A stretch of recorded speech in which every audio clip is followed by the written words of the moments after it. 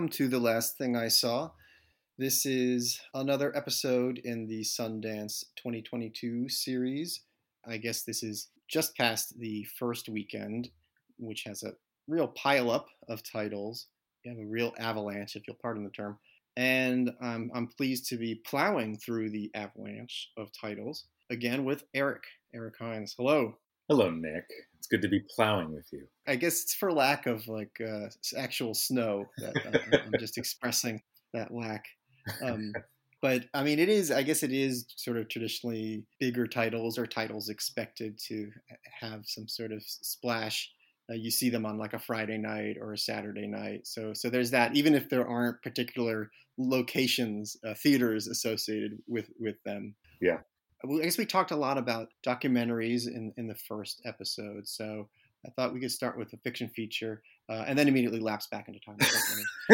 It's important to keep the documentaries away from me as long as you possibly can before I lure you into a doc only. Oh, doc. Even saying the syllable doc gives me shivers. Sorry.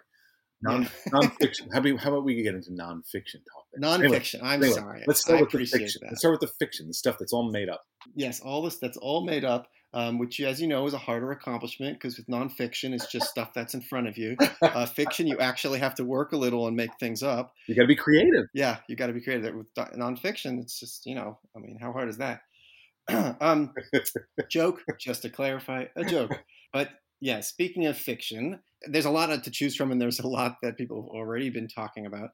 But for me, a movie that I enjoyed the tone of it and the humor in it, which is something that I've sort of been missing with some movies, and that is Duel, which is the new film from director Riley Stearns. It is a science fiction story, but it's sort of a deadpan science fiction story about a woman who learns that she has a terminal illness and then immediately decides to create a double, which is a thing you can do because this is in the future where you have these designer services that you can do. And this is something people might already recognize from, a recent movie like Swan Song.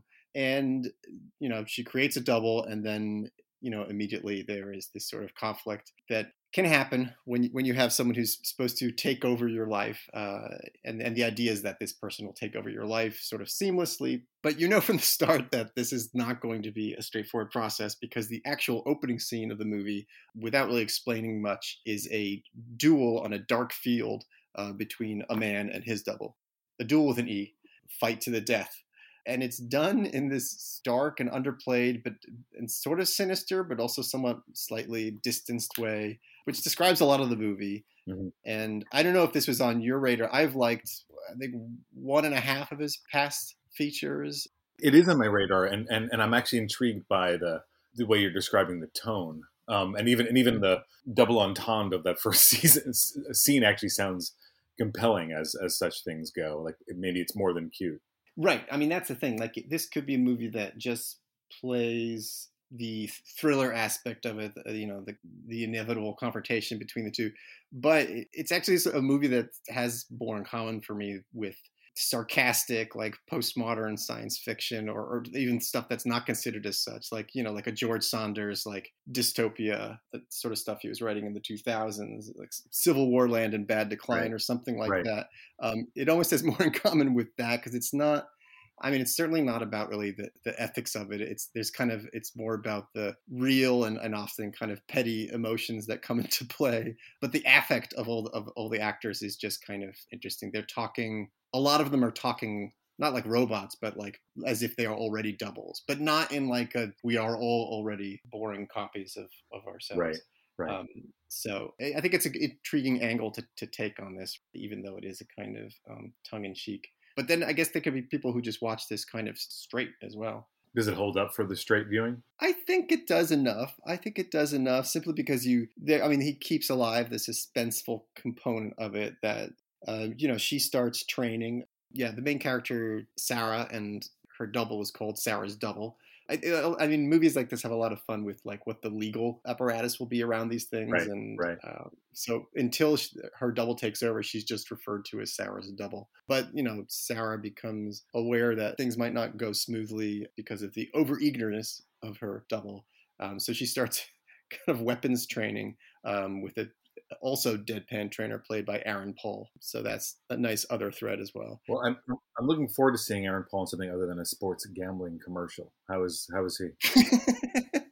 I thought he was pretty good because he also, I think, finds the humor in it, just sort of underplaying the kind of ridiculousness of it, just playing that straight. Okay, good. Yeah, that's Duel. I hope it doesn't get lost. So, but yeah, that's fiction. Of course, for fiction, I have to choose the most like ridiculous kind of premise. I mean, it almost sounds funny because thematically, there's so much that is being dealt with in dramas at Sundance. Before you transition, just so that people don't think that I'm incapable of talking about fiction, I'll just sort of say briefly that, of course, we are well represented by our choices here. My choice for a fiction title last night was this Ukrainian film Klondike by Marina Gorbach.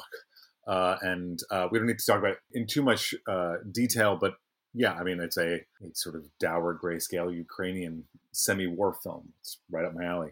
And I wasn't entirely enthralled to the film, but it is definitely something that it is an extremely deliberate movie, and it is sort of like a limited number of shots, a lot of kind of slow pans through spaces, kind of revealing landscape and revealing other details.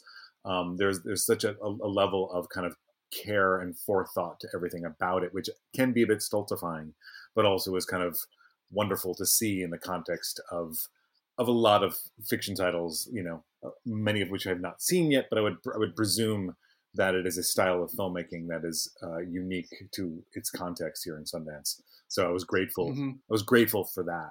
And it's about the moment in Ukraine when war is beginning between Russian, the separatists backed by Russia and nationalists in Ukraine, and the downing of the commercial airline over that disputed territory, and story about a couple who are expecting a child, kind of being kind of caught in the crossfires, as it were. In some ways, I think it's probably too deliberate and too sort of telegraphing all the things that it's doing. But just on a sort of filmmaking level and a kind of sort of conviction behind, what this filmmaker is doing, it's certainly compelling and worth seeing. Yeah, it's my quick job. That's to show us that you still have a foot in the fictional world. Most people are worried that want to reassure us that they have a foot in the real world, but we need to reassure that we have a foot in the fictional world. Welcome to me. It's such a fascinating thread of cinema that's developed around the Ukraine-Russia conflict.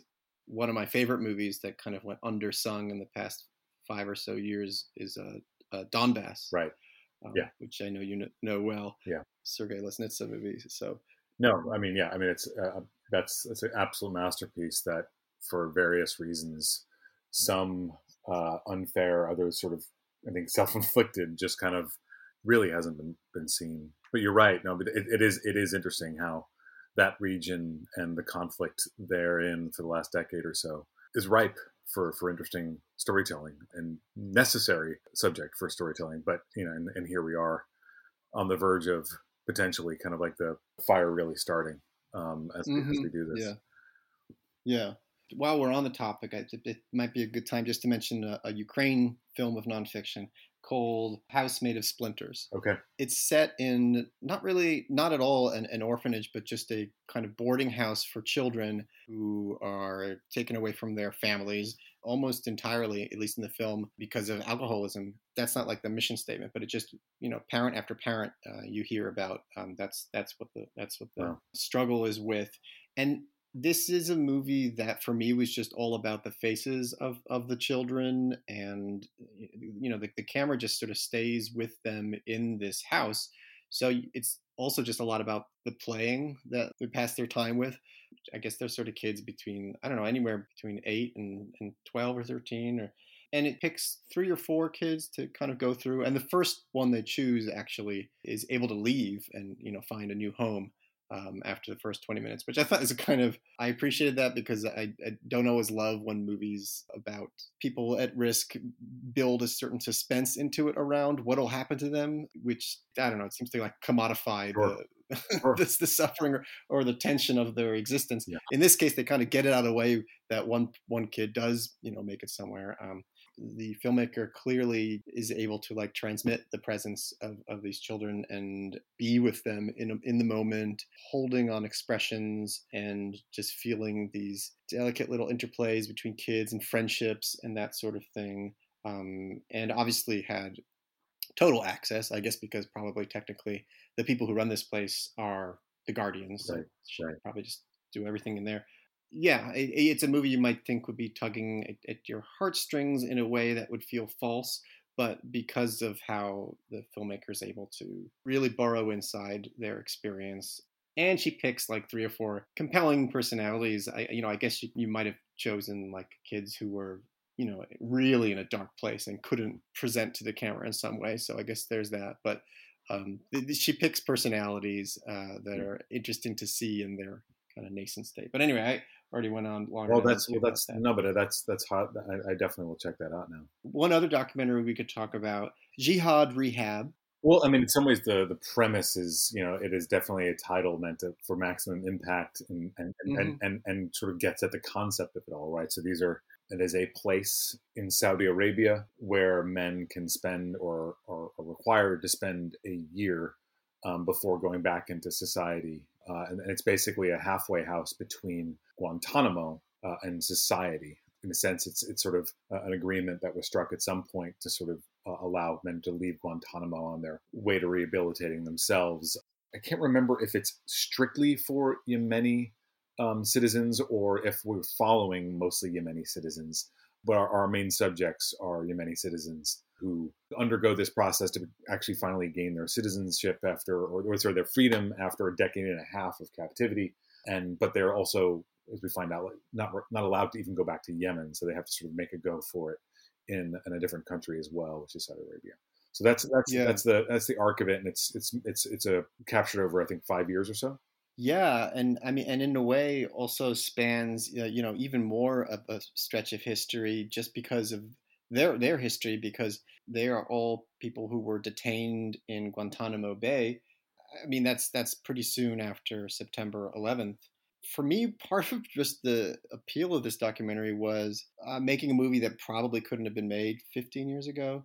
And I think this is maybe part of what might rub people the wrong way about the movie. It's because this could be a reality show about what happens when a person has to relearn the skills of life because they've been in prison, except these are people who were deemed terrorists. And here we are learning about how nervous they are about, meeting women or driving a car or expressing their feelings in drawings. And it sort of makes no bones about what it's doing either, because anytime you have some tough topic, you'll have some basically comic relief in a way.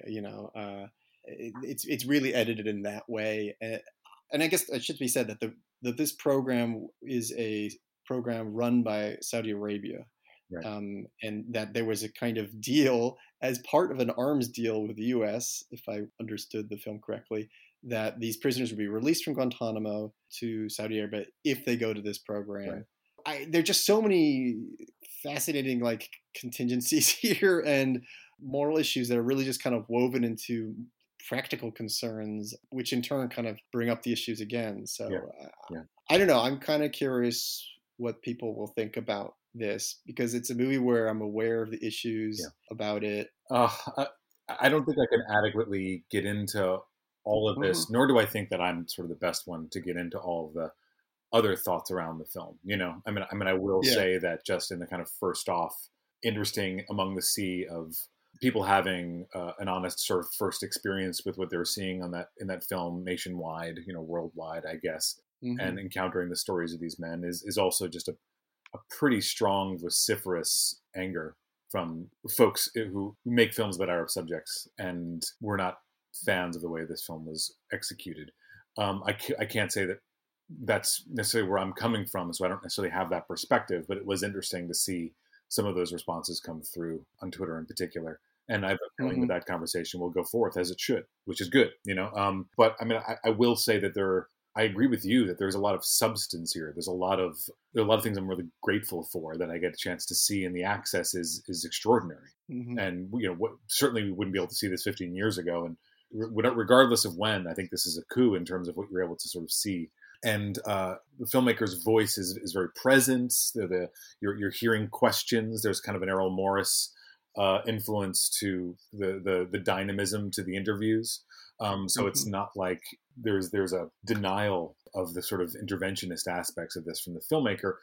But I think that there's also within that, as part of what my frustration is that there's not a lot of that I'm seeing in terms of decisions made, in terms of what we're seeing, self-interrogation from the film's perspective, in terms of where it's coming from, the perspective it's coming from, privilege it has, the kind of questioning of what role it is playing in relation to these other kind of power dynamics in play. Mm-hmm.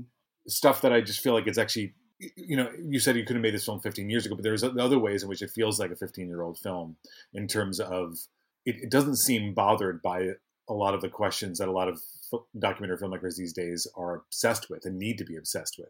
Mm-hmm. Who am I to X? What position am I in relation to this? What are the power structures? What responsibility do I have to them in this situation or that situation? So there's something about it that is, kind of an incredible thing to watch because it feels unguarded in that way, but it also makes me question a lot of things too. Mm-hmm. There's a ample use of that is bothering me the most. Ample use of please don't film this. I don't want to answer this footage, which I feel is overused, tends to be overused in documentary film anyway. It winds up being, it to me, exposes what should be part of the kind of trust process as it is. When I say don't film, or when I say I don't want to answer that, in some ways it's a real serious power play, because you're basically implying by showing that in the film that they're hiding something, or that they are a bad guy.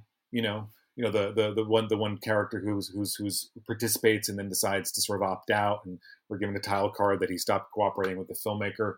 That leads to kind of a montage about this doesn't always work, and that sometimes they go back to being terrorists. We don't know anything about that particular guy and whether or not that was the case. We also don't know, you know what I mean? So there's a way in which I don't want you asking about the things that I did or did not do.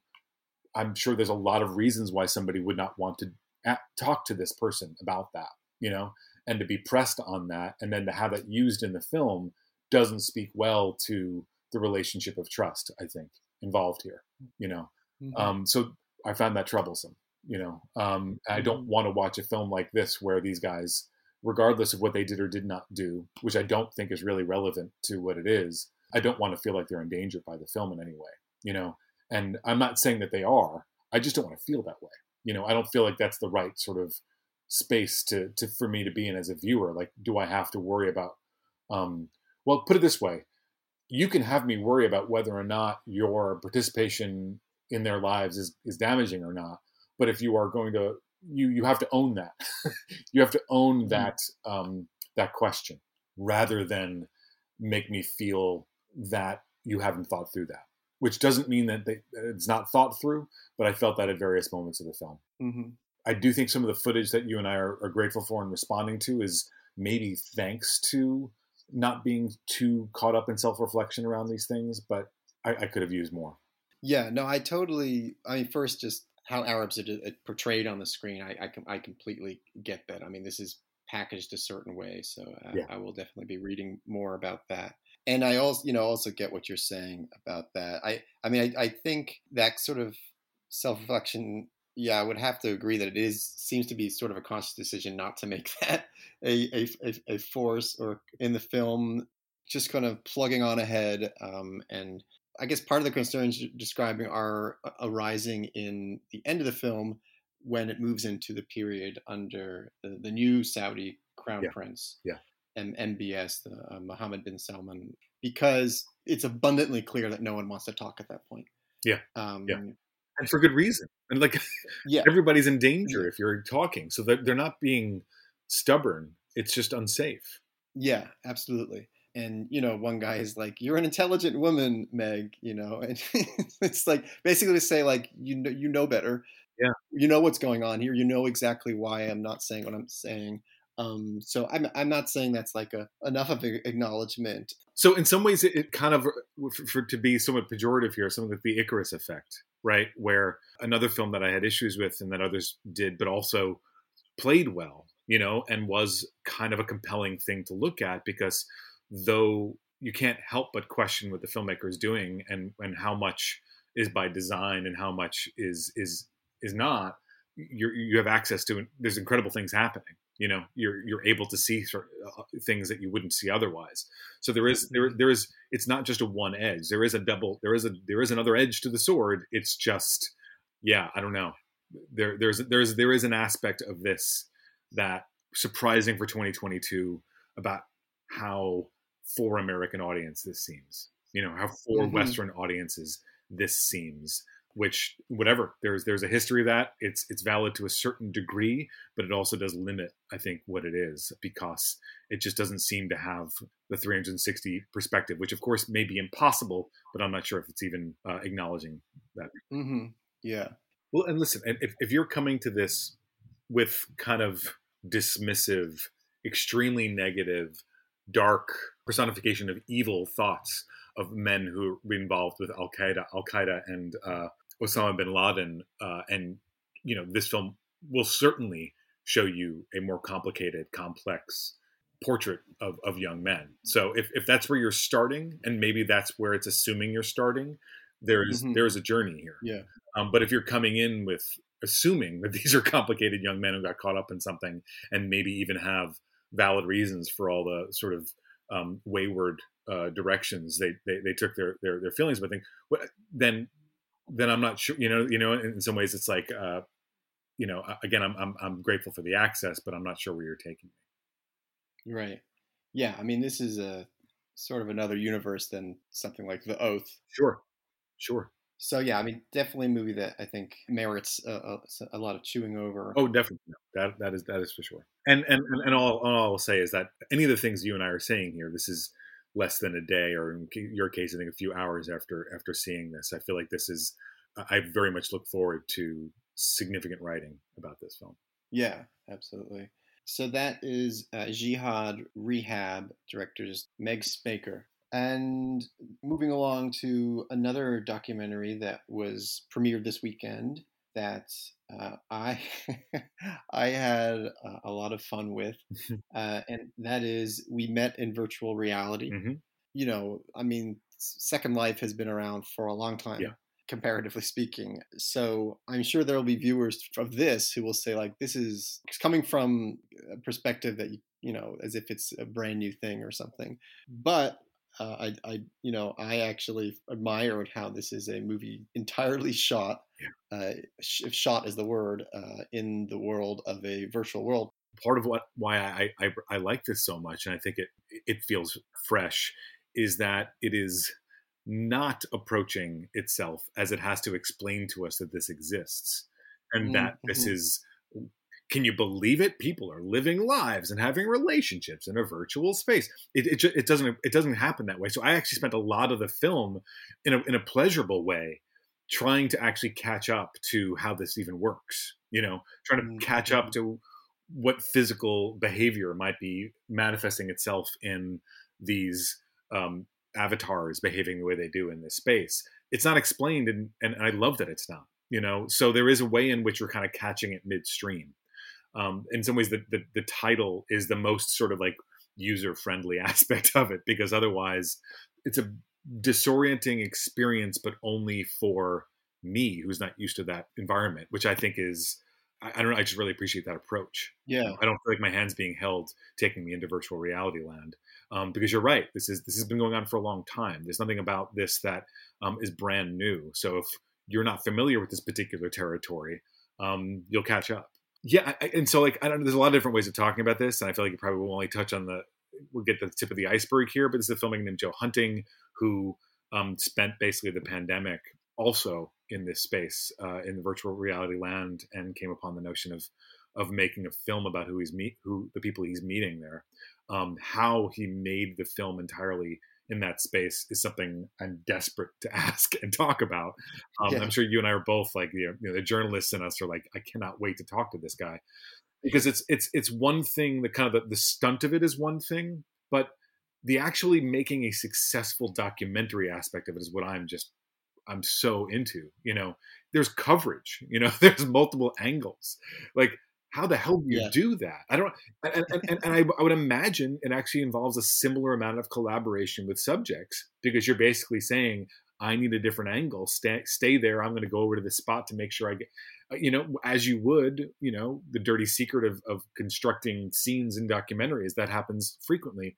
And Mhm. in this case, it's just happening in the virtual space, but how to actually make that space work on your behalf to make an effective documentary, like I said, that necessitates coverage to be able to cut, to be able to edit. And I think it's beautifully constructed in that way. Yeah. And in some ways, like by the end of the film, I'm just very used to, I wouldn't say it's a traditional documentary, but having the grammar of documentary employed in this space is a smart and valuable way to do it.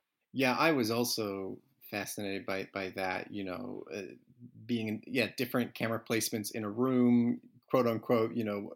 Whether that's like a classroom. I mean, some of the locales in the film are, a classroom where sign language is being taught, a bar, or which I think is the opening scene is in a bar. Yeah.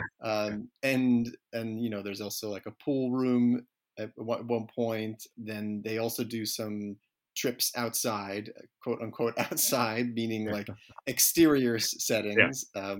which also have their own camera angles on that, and giving the camera a placement that is a sort of placement you would see in a real world. I guess part of the point is that that's not necessary. Like if you could do it from the POV of one of the people in this world or something. Like there are sort of ready-made perspectives on this Yeah. world, but he's making these choices Yeah. to reframe, and it's just sort of fascinating for background. I mean, we're kind of like nerding out on that aspect, but there's also an interview aspect Yeah. and getting into these lives.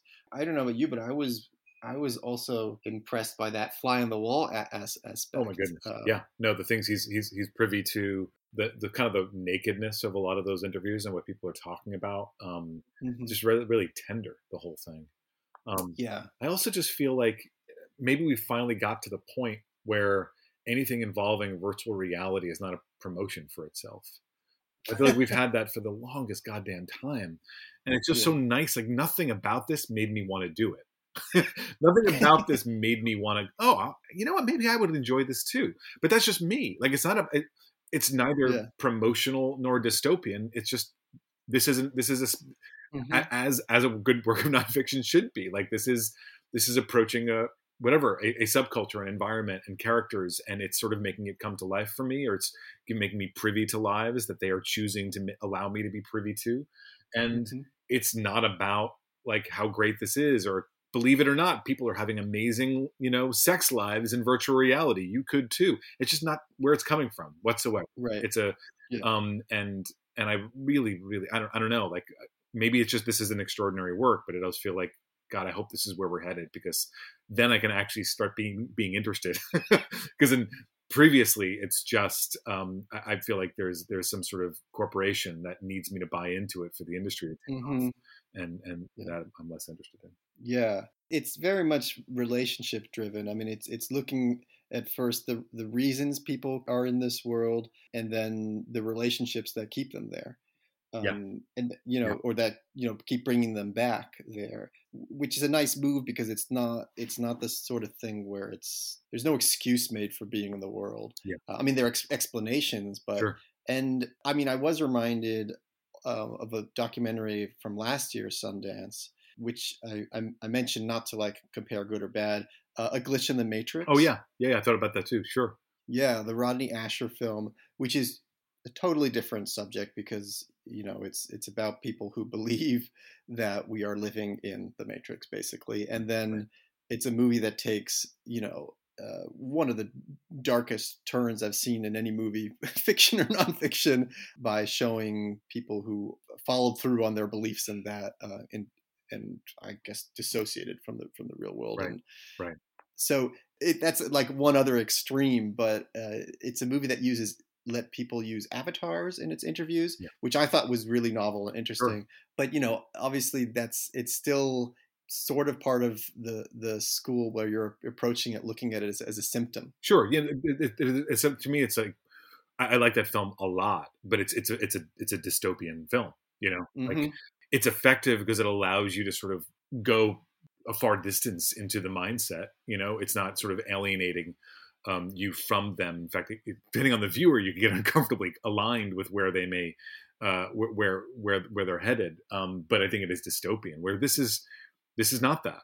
But it's not promotional either. I was actually really I loving how often I wouldn't say they talk about it constantly, but they talk about the real life. They're like, we're doing this Hmm. now, and I can't wait to see you in real life. It's not like they're like disavowing anything involving the physical world.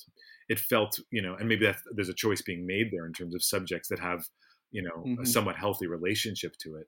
But I didn't. I appreciated again. It's another way in which it didn't feel like a promotion for that space. It is a world about which I have plenty of thoughts, so there was a part of me watching this where I did worry a bit about how this all would play out. This as an outlet, Yeah, yeah, and people in the movie talk about coming there out of terrible family loss, or loneliness or that sort of thing. Yeah, there are aspects there which I still harbor some thoughts sure, about, sure, sure. but one other thing I wanted to mention. I mean, we were talking about the camera work, but I also just wanted to talk a bit about the look of it and what it is you're actually looking at. Yeah, And in this, because it has to be said that apparently, at least in this particular virtual world, because I know there are many places where people gather, and also, every game people are connect through gaming. I mean, sure. this sounds dumb for me to say that to any listener who is well familiar with that, but it just bears repeating that a lot of that socializing, ton of socializing. I think I've seen two other movies in Sundance where people are socializing through gaming. There's some glimpse of that, and so I just mentioned that because what you're looking at on screen, it seems like people are still having avatars that look like anime Yeah, characters, yeah. with tails and A lot of tab. A yeah, lot of tab. 2/3 of your body is a leg. If you're a woman, it's this very bosomy character. If you're a guy, that guy dresses up with like six packs, or maybe even you're just a mogwai, uh, which is kind of, I just can't really get over that. That's just seems to be the coin of the realm. That's like that's just the fashion still. I don't know, and they even show someone who's an avatar designer, which is really, I love that little Yeah. glimpse of like the society. But I don't know, what did you make of that? Like there's some point I just couldn't believe it after a while. I love how this is the oldest you could possibly sound. Not that it's age, but this is the moment where you're like, "What are you going out? You're going outside dressed like this? What is this?" Um, I don't know. I feel like it winds up being so. I'm no expert here, and a sociologist, I feel like probably could have interesting things to say about this. But I Mm, think it's self-selective in terms of certain aesthetics and genres, and like who's attracted to this game.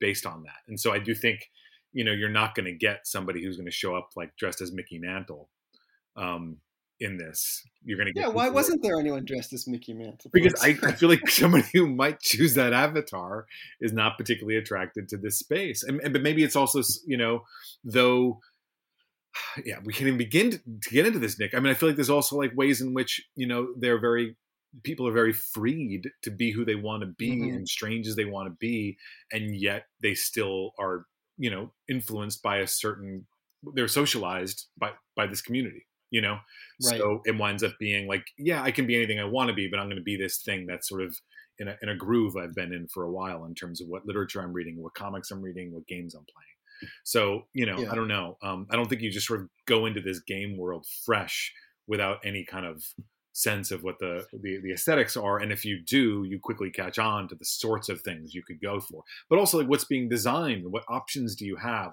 You have like an avatar designer, like are there infinite choices there, or are there kind of popular options there that is kind of what people want. I don't know. Like, we are clueless, Nick. You and I are clueless about this. But I mean, as clueless people, I'm with you. Like every once in a while, I'm looking around and I'm like, that's a lot of tails. Why does everybody want a tail? What is it about a tail? But I don't know. That yes, that passes through my head too.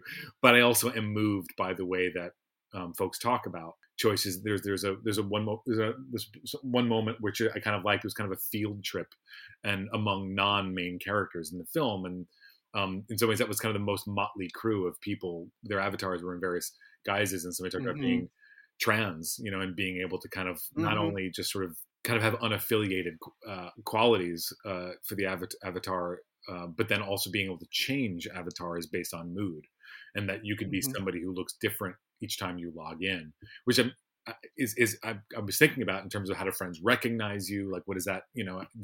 Or is that part of the idea? Is that you're an unrecognized? But it's an interesting extension of some of the questioning that's going on in the real world right now. And that part is absolutely thrilling. I mean, that is great. And yeah, I mean, I hasten to say that I'm not making fun of it when I marvel at the, no, I know you're not. Number of tails. It's more almost just like from an aesthetic standpoint. It's kind of amazing to me that's it's kind of, it's like you pick a decade and stuck with it. Like they stuck with, a certain, but even you're just calling anything anime is ridiculous. Like it's obviously hugely rich and varied genre. But all I know, Nick, is that when the older I get, the more obvious it is to everyone around me that I was born in the 70s. So it's just it doesn't really go away.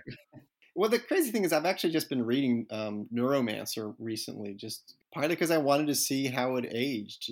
How does the future age? Is always kind of a funny, that's always interesting question. And the one thing I liked about the documentary is that it really sticks to the human level, in the sense it's like, what was the emotional need? What was the emotional desire for this? It's not self-conscious about people's